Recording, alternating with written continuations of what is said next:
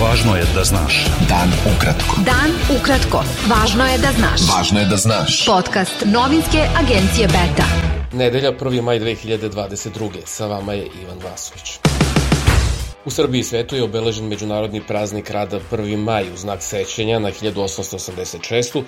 kada su desetine hiljada radnika u Čikagu stupile u štrajk zahtevajući 8-časovno radno vreme. U znak sećanja demonstracije i štrajkovi se priređuju 1. maja svake godine, a skupove uglavnom organizuju sindikati i levičarski pokreti. Predstavnici Ujedinjenih granskih sindikata Nezavisnost su s prvomajskog skupa u Beogradu pozvali radnike da se sindikalno organizuju jer je to jedini način da zaštite svoja prava. Učesnici prvomajskog skupa organizaciji platforme Solidarnosti koalicije Moramo su kroz centar Beograda prošli u povorci s transparentom Ujedinimo se protiv siromaštva, fašizma i rata. Predstavnici Moramo i Solidarnosti su položili ruže na spomenik Dimitriju Tucoviću i pozvali na solidarnost u borbi za dostojanstven život radnika. Povodom Međunarodnog praznika rada, skup u Beogradu je priredio i Ujedinjeni granski sindikat Nezavisnost, a poštu Dimitriju Tucoviću odale su i delegacije komunista i socijalista.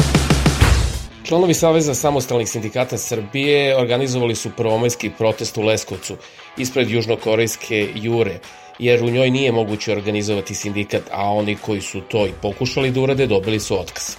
Glavna parola protesta bila je naš stav, poštujte Ustav, a okupili su se sindikalisti iz svih delova Srbije. Zaštitnik građana Zoran Pašalić ocenio je povodom Međunarodnog praznika rada da je položaj radnika u Srbiji daleko od zadovoljavajućeg, ukazujući na nezaposlenost, rad na crno, ugroženo pravo na korišćenje godišnjih odmora i bolovanja. Ministarka rudarstva i energetike Zorana Mihajlović izjavila je povodom Međunarodnog praznika rada da bez stalne brige o radnicima ne može biti ni napretka države. Ona je istakla da naročito treba voditi računa o onima koji rade na najtežim poslovima u rudarstvu, jer su oni stup celog sistema. Predsednik Mešihata Islamske zajednice u Srbiji Mevlut Dudić poručio je u bajramskoj poruci vernicima da su pred njima dani u kojima treba da pređu preko rđavih postupaka braće, komšija i prijatelja i oproste jedni drugima. Glavni muftija je pozvao vernike da Bajram dočekuju i dostojanstveno, savesno i odgovorno. Bajram su čestitali predsednik Srbije Aleksandar Vučić i premijerka Ana Brnabić. Vojska Srbije i Sjedinjenih Američkih Država prvi put nabavila oklopna vozila Bearcat za potrebe vojne policije. Prvih 5 američkih oklopnih vozila predstavljeno je u subotu na prikazu sposobnosti vojske na aerodromu Batajnica.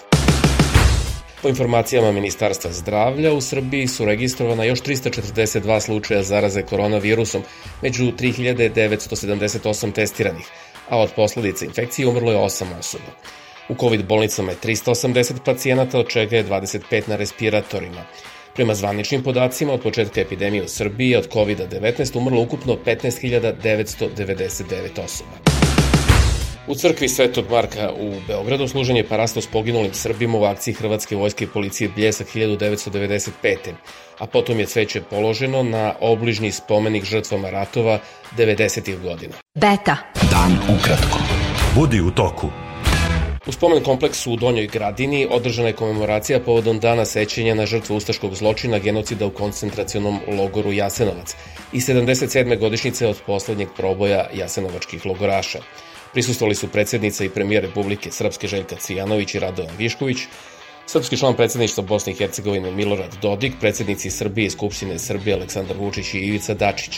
Vučić je u govoru istakao da je najveći interes da se sačuva mir i da srpski narod ima budućnost. Vencima i svećama kod spomen obeležja kristalne kocke Vedrine državni vrh Hrvatske odao je počast poginulima u vojno-policijskoj operaciji Bljesak. Srpsko narodno veće je saopštilo da je operacija Bljesak pre 27 godina bila ratni zločin za koji niko nije odgovarao.